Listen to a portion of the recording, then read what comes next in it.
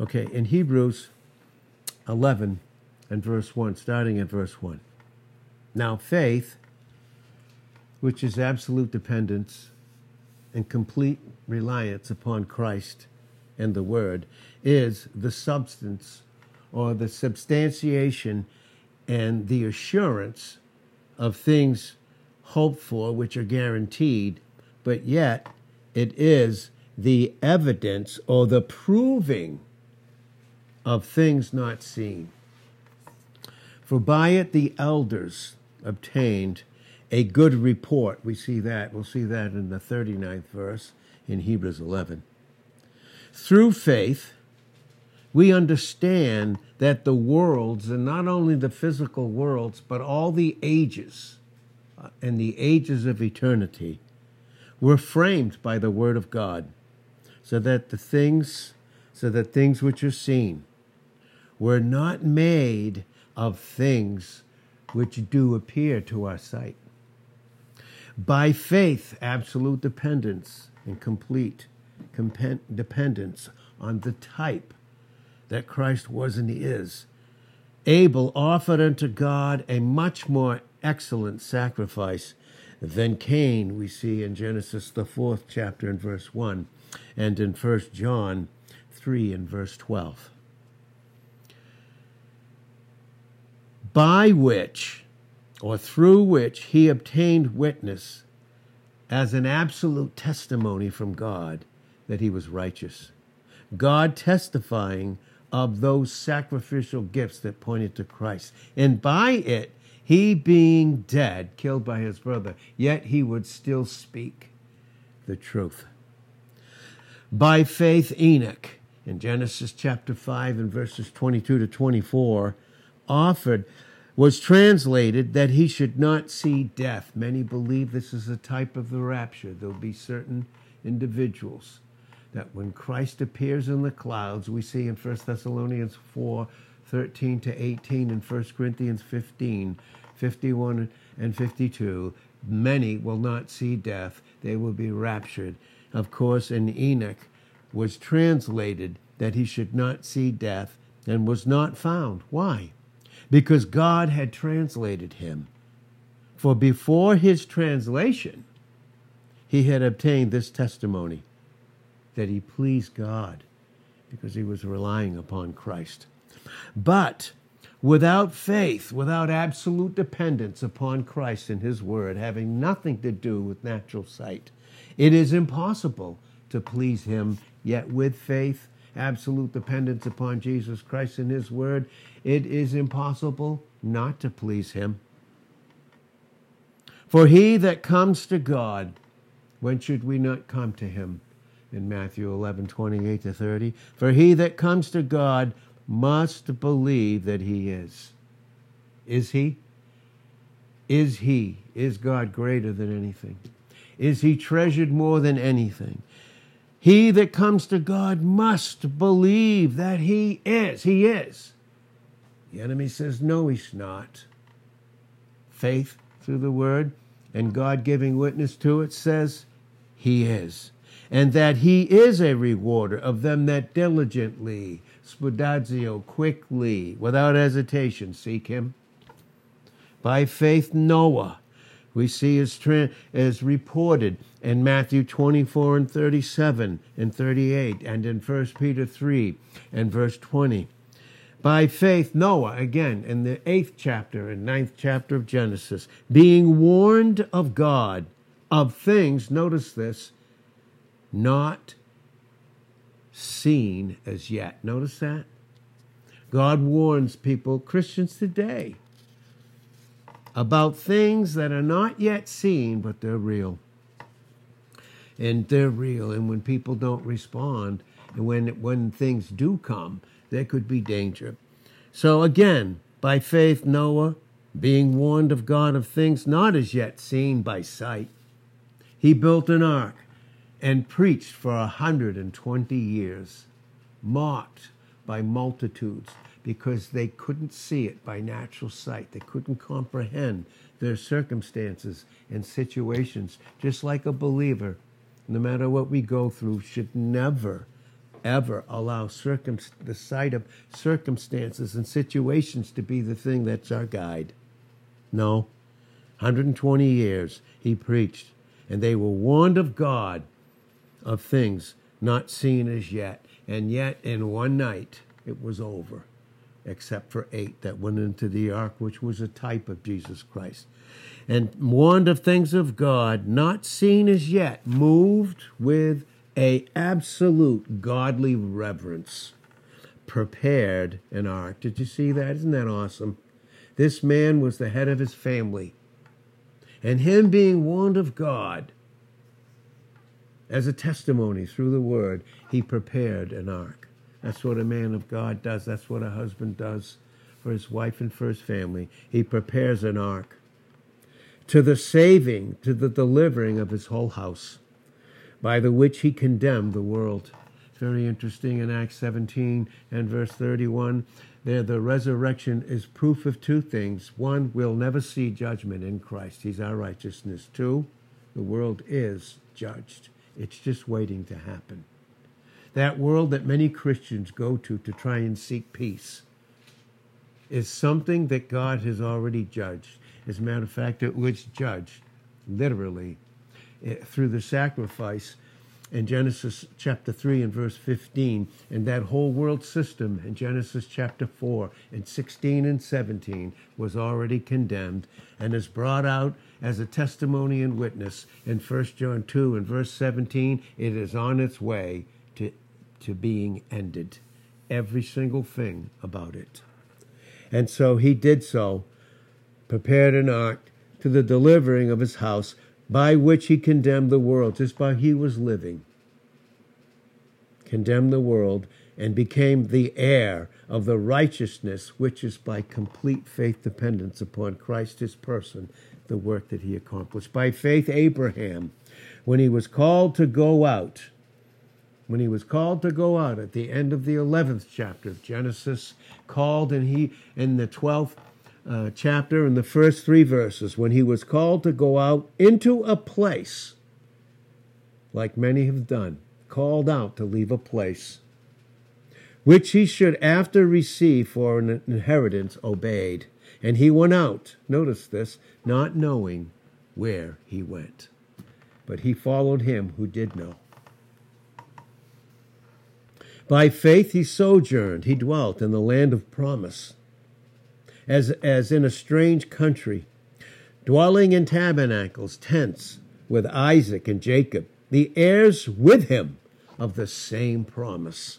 For he looked for a city which has foundations, whose builder and maker is God. And this is brought out again in Hebrews, the 13th chapter and the 14th verse. We look for a better city that you can't even compare to this, because Christ is there.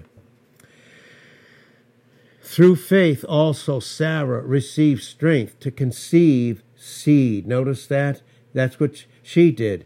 We see the reality of that is brought out in beautiful places. One of them is Galatians, the 4th chapter and the 22nd verse. The promise was given to her in Genesis 18 and verses 12 to 14, fulfilled again in Genesis 21 and verse 6. She received strength, the grace of God to conceive seed, and was delivered of a child when she was way past the age of her doing anything about it or having a place in it other than just receiving it, because she judged him faithful who had promised. In other words, even when she doubted, God was faithful to her.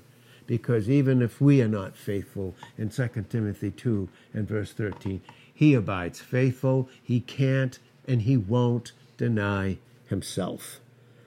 Therefore sprang there even of one person obeying. What can that have? What kind of an effect can one person have in obedience? And him, Abraham, as good as dead, helpless and hopeless in himself, he has so many as the stars of the sky in multitude, and as the sand which is by the seashore innumerable. These all died in faith, absolute dependence. Not having received those promises didn't stop them from believing them and knowing how real they were, but having seen them afar off and were persuaded of them. And boy, does God need to persuade us to trust in him, not by sight, not by thoughts that aren't his, not by our emotions, not by our circumstances or our situations. And they were persuaded of those promises, and they embraced them and confessed that they were strangers and pilgrims on this earth, in this worldly system, is brought out again in testimony in 1 Peter chapter 2 and verse 11. For they that say such things declare, make it plain, oh, that they seek a country where they'll never ever be separated from him again. Never ever separated from those loved ones that are born again. They'll never be separated from them again. What a place. What a country. What would heaven be without our Savior? There wouldn't be one for any of us. And truly, if they had been mindful of that country, and boy, so many Christians need to hear that today, just as many as people in our little local assembly need to hear. If they had been mindful of that country, from that particular place where God called them, from where they came out, they might have had opportunity to have returned. But now they desire a better country, that is a heavenly. Wherefore God is not ashamed to be called their God. Of course, again, this is brought out in Hebrews chapter 2 and verse 10. We have a Savior. That's Christ. And he is not ashamed. He's not ashamed because both he that sanctifies and them that are sanctified are all of one. And therefore, he's not ashamed in Hebrews 2:12 to call them brethren, brought out in that prophetic psalm that many believe that Christ quoted on the cross in Psalm 22 and verse 22. Well, that's the facts on that. By faith, Abraham, when he was tried, how deeply was he tried? He offered up his Isaac, his only son. And he that had received the promises offered up his only begotten son, of whom it was said that in Isaac, because he obeyed God, will all your seed be called. Accounting, reckoning, adding it all up, logizomai, that God had that ability, that supernatural ability to raise him up even from the dead, from where also he received him in a figure. We see that in Genesis, the 22nd chapter, when Abraham would say in response to the question of his son, where is the lamb? Where's the sacrifice? And he said, in response to him, and trusting God Almighty, my son, God, what? Will prepare a lamb for himself. God will provide a lamb for himself. Do you see, in that sense, in Genesis, the 22nd chapter, Isaac was spared, the only begotten son of Abraham. But Jesus Christ, the only uniquely begotten Son of God, in John 1:14, who was the Word, eternal Word, he became flesh, dwelt among us, and we beheld his glory, the glories of the only begotten Son of God. He was filled up with all that grace and truth is, and no created being in John 1:18 has ever seen God in all his fullness. But yet it's Jesus Christ the Son. He, coming out of him, putting on that humanity, has spelled him out. And there's where we get our term gospel. God spelling out the reality of who he is through his Son, who he did not spare. Because, again, of the truth. The fact is, by God not sparing his only Son, in Romans 8 and verse 31, and in Psalm 56 and verse 9, God is for us. Sight may be the lie that dictates otherwise, but the assurance of God is he is absolutely for us. And it takes far more grace, far more strength, and far more dependence, and a greater manifestation of the ability of the light and glory of Christ in a vessel that's not taken out of a bad circumstance, but that passes through it as a witness to not only angels, multitudes, in 1 Peter 1 and verse 12, but Christians or unsaved people as they look into our life and see that we have the same circumstances and maybe even more deep, but they see a testimony and a witness of Christ in us. He was accounting that God was able to raise him up even from the dead, from where also he received him in a figure, a type. By faith, Isaac blessed Jacob and Esau concerning things to come. We see it again in Hebrews 12 and verse 16, and we see it in Malachi chapter 1 and verse 2.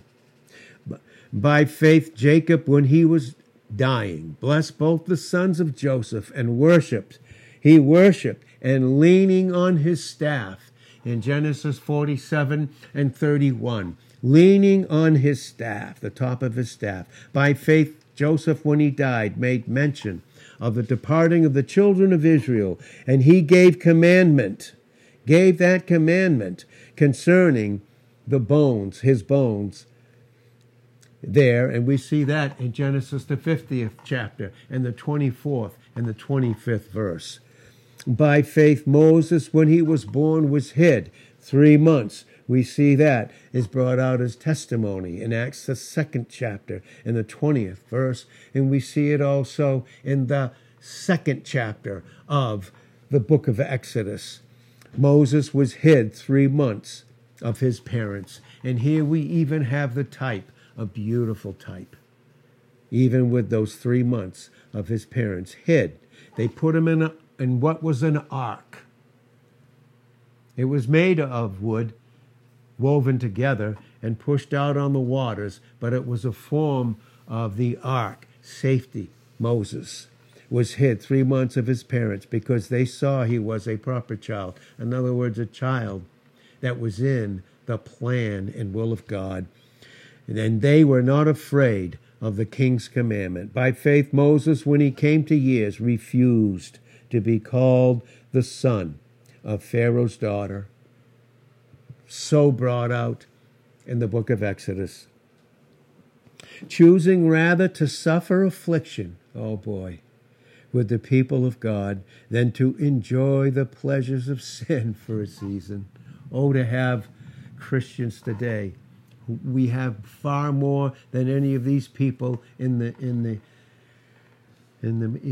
chapter of Hebrews 11 that we're reading. We have so much, far more than them. And oh, isn't it an amazing privilege when Christians choose, they make a choice to suffer affliction with the people of God rather than to go back into the world and enjoy the pleasures of sin for a season.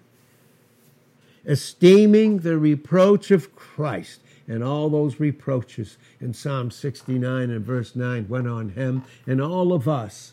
Fill that up as part of our privilege with him in Colossians 1 and verse 24 and Philippians chapter 1 and verse 28. It's not only for us to experience this resurrection life right here and all the promises, but also part of that oneness is suffering affliction, because he's apportioned it to each and every one of us and measured it by his grace and his unconditional love and the perfection of his wisdom. Yep, for he had respect unto the recompense of the reward. By faith he forsook Egypt, the type of the world system and everything it had offered him. Like Paul, everything he had in Philippians 3:8, when he met Christ, it just was a pile of dung. Moses forsook Egypt. We see it very plainly in the scriptures. He forsook it in Exodus 12 and verse 41. He forsook Egypt, not fearing the wrath of the king, for he endured. He went through incredible affliction and suffering, and he endured with patience. Why? Because he was seeing him who was invisible, just like those that saw Christ. Was Christ a beautiful man in terms of his humanity? In Isaiah 53 and verse 2, no, he wasn't. There was no beauty in him that we would desire him. But when they saw him, they saw that he was just more than a man. In John 1 verse 14, it says, we beheld his glory. The glory is of the only begotten of God. He was the fullness of all grace and truth.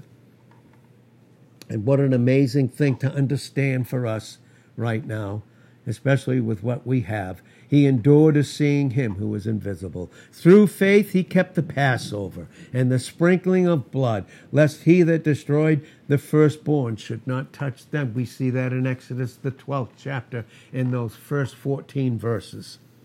By faith they passed through the Red Sea in Exodus, the 14th chapter. They passed through the Red Sea as by dry land. Did you see that? They didn't turn and run tail. God took them out of Egypt. And where did he lead them? He led them right to the Red Sea of impossibility. Mountains on the left hand, impossibility. Mountains on the right, impossibility. If they were to turn and go back, all their enemies, the fear, the doubt, and all the things that they had left were right there waiting to consume them. And while they sang his song when they were delivered in Exodus, the 15th chapter, in the 1st and 2nd verse, while that was going on, they sang. But as soon as God led them to that impossible situation, okay, they were laying in their beds all night, sleepless, murmuring and doubt. And we know that in Romans 14:23, he that doubts is damned if he eat, and God's not damning them, they're self-condemned. He that doubts is damned if he eats, partakes of it, because whatsoever is not of faith is sin. Whatsoever not is trusting God is just sin. It's very simple in the scriptures. And we see that very, very clearly. And all night they were doing that. And while they were in their beds, going by sight, looking at their circumstances, and not by their sight, but God gently moving back the Red Sea and preparing a place for them that only God could do himself. And what a beautiful picture. What testimonies that you and I have right now is so amazing. By faith they passed through the Red Sea as by dry land, which the Egyptians thought they could do apart from Christ, apart from their Lord, apart from God, to do, were drowned. By faith the walls of Jericho we see here. By faith in Joshua the 6th chapter and the 20th verse, the walls of Jericho fell down. All those walls of impossibility, they fell down. Do you know why? Because they were told to march around the walls of Jericho. The walls of Jericho, they were a type of the flesh, a type of the impossibility of ever having anything to do with Christ. They were told to go around 7 times, which is a type of the finished work. They had pictures. They had candles in there, which were lights, which would speak of, we have this treasure in these fragile clay jars, that the excelling power is only of God, never of us. In 2 Corinthians 4:7. But as they went around, they would shout that 7th time and break their pitchers, and the light would shine. That's what God has to do with us, with our circumstances and situations that we're in. He causes them to break us so that we become a broken vessel. The light of Christ will not only shine out to us, but to many others we see in the scriptures. And they were to do it about 7 days. And on that final day, with that final shout, the walls, with broken pitchers and light shining, fell down. By faith the harlot, Rahab, as brought out in Matthew the 1st chapter in the 5th verse, and in James 2 at verse 25. By faith the harlot Rahab perished not with them that believed not. Notice that? She perished not with them that did not believe, when she had received the spies, those godly spies, that were bringing her a message of deliverance with peace. And that's the message that God gives to us, and we're to give to others, that Christ is our peace. in Ephesians 2 and verse 14. And that bloodline of Christ was flowing right through the harlot Rahab. And what will I more say? For the time would fail me to talk of Gideon and 1 Samuel 12 and verse 11. Of Barak, we see in Judges 5 and verse 1. Of who? Of Samuel, we see. Samson, I should say, in Judges 16 and verse 1. And of Samuel, we see in Acts 13 and verse 20. And of the prophets, listen, who through faith dependence, complete dependence upon Christ and his word, subdued kingdoms that came against them, because we wrestle not against flesh and blood, but against principalities and powers, the rulers of the darkness of this particular time, spiritual wickedness in the heights. Ephesians 6:12 and 2 Corinthians chapter 10 and verse 4. Well, who through faith subdued kingdoms, that their righteousness was wrought, because it was a work in Numbers 23, 19 to 23, that God had brought and finished in the type, but with Christ coming in time to fulfill it. And what? They wrought righteousness, they obtained promises. We see that in Genesis, the 12th chapter, verses 1 through 3. We see it again in Genesis, the 17th chapter, in the first 3 verses. They obtain promises, and they stop the mouths of lions in Daniel 6 and verse 22. And I don't know if you've ever seen those pictures where Daniel was in the lion's den, and maybe you saw 1 or 2 lions. When you study it, you realize there were over 1,100 lions hungry there when he was put in to that pit where those lions were. And did God stop it? Did he deliver them? They stopped the mouths of lions. That's what their faith allowed God to do. Stop the mouths of the lions. And folks, we need to cast all our care upon him, and all of it, and not hold on to it. All our anxiety, anything that would cause it, in 1 Peter 5 and verse 7, because he does care for us. Because we have an enemy who walks about as a roaring lion, seeking whom he may slaughter and swallow down whole with the details of life and the circumstances and the situations and the thoughts that aren't God's and the emotions that become the result of that. They quenched the violence of fire, those 3 Hebrew boys, in Daniel chapter 3, in verses 24 to 27. They escaped the edge of the sword, and out of weakness, and boy, what a picture this is. Christ was crucified in the weakness of humanity, but what strength came out of it. And we see that in 2 Corinthians 13 and verse 4. And out of weakness we're made strong. And folks, that's what we don't want to be. We don't want to be weak in ourselves. Fact is, we are, and made strong. They wax valiant and fight, and turn to flight the army of all those alien enemies. Woman receive their dead, raised to life. Oh, what a picture that is in 1 Kings 17 and 22, and 2 Kings chapter 4 and verse 33. They were raised to life again. Thank God. Speaking of the resurrection life that's ours in Christ in Romans 8 and verse 11. And we see others who were tortured, not accepting deliverance. You get a chance, you read the Fox's Book of Martyrs. And if you think we have it tough, folks, if you think we have a bad day, folks, I challenge all of us to read just a little bit of the Fox's Book of Martyrs, who would not deny Christ and were tortured and burnt at the stake. Not accepting deliverance, not that kind of denying him, that they might obtain a better resurrection. We see that in Hebrews 6:2, and we see it again beautifully brought out in Revelations 20 and verses 5 and 6. Others had trial of cruel mockings and scourgings, yet moreover of bonds and imprisonment. Our apostle himself, the Apostle Paul, where some of the most beautiful, deep truths are brought out in those prison epistles. he endured as seeing him who was invisible.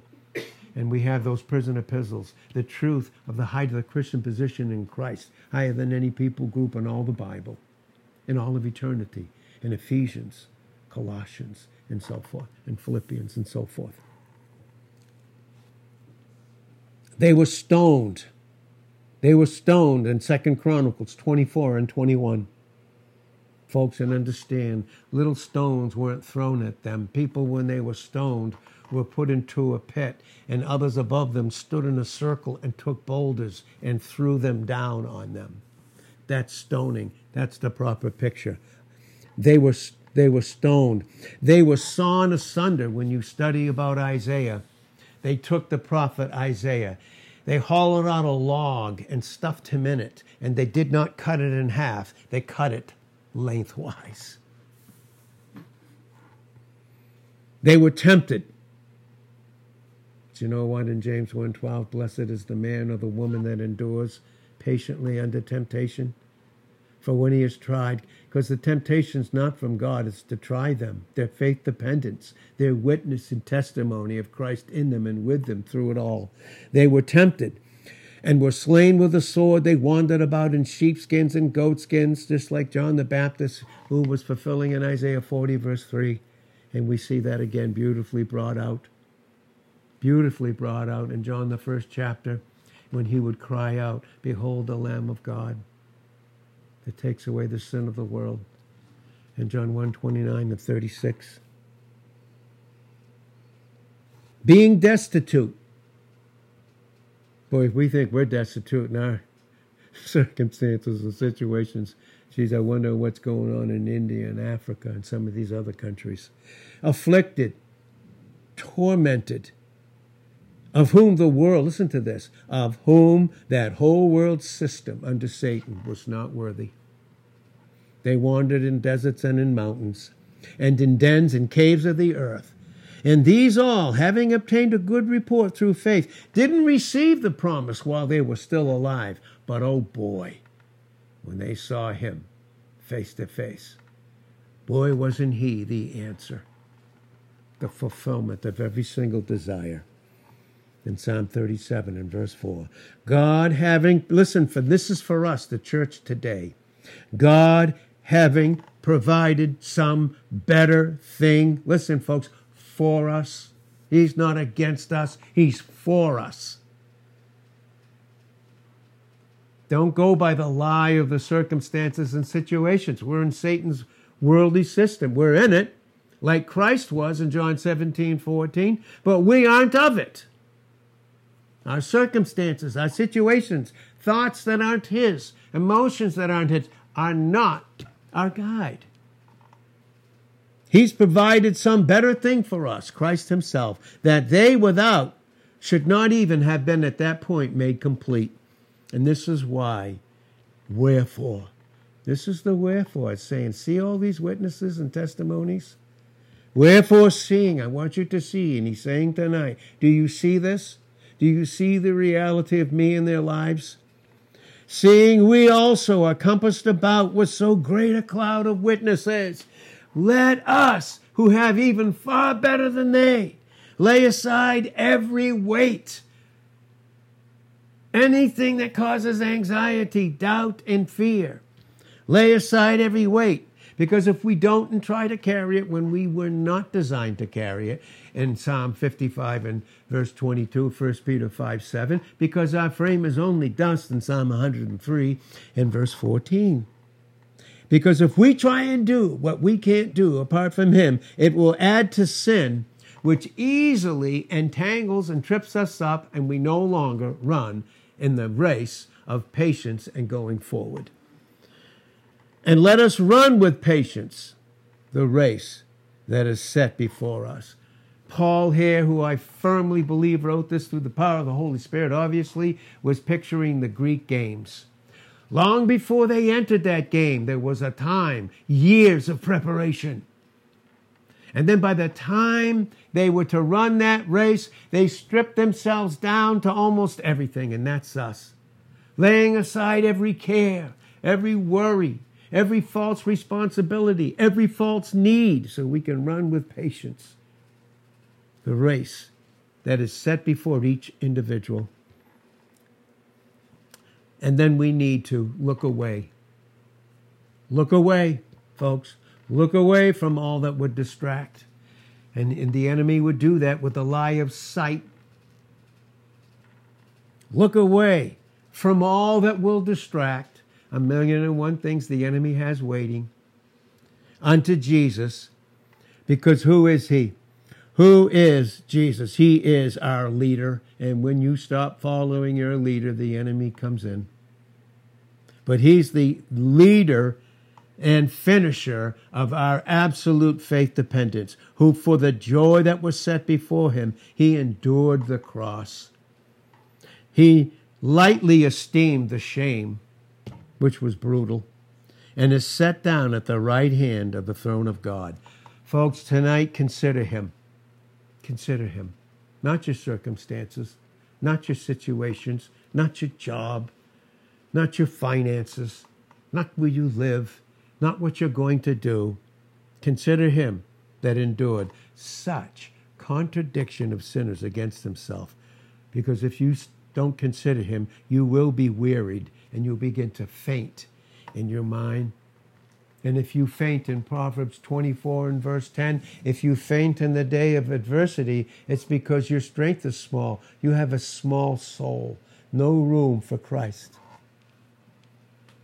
Other things have moved in. You have not yet resisted unto blood, striving against sin. It's not against people. Your circumstances are mine.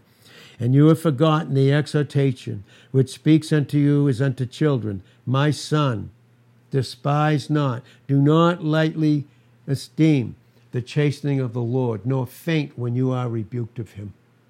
For whom the Lord loves, he chastens in love and scourges every son he receives. We have so much to be thankful for. We have so much. We will continue, any of us in the flesh, to be thankless when we take our eyes off of him who endured so much in his deep love for us. So, Father, thank you so much for this word tonight. You are so faithful. We love you. And Father, thank you. And we're going to, by complete faith dependence alone, Christ alone, grace alone, we will continue to do so. Thank you, Father, in Jesus' name. Amen.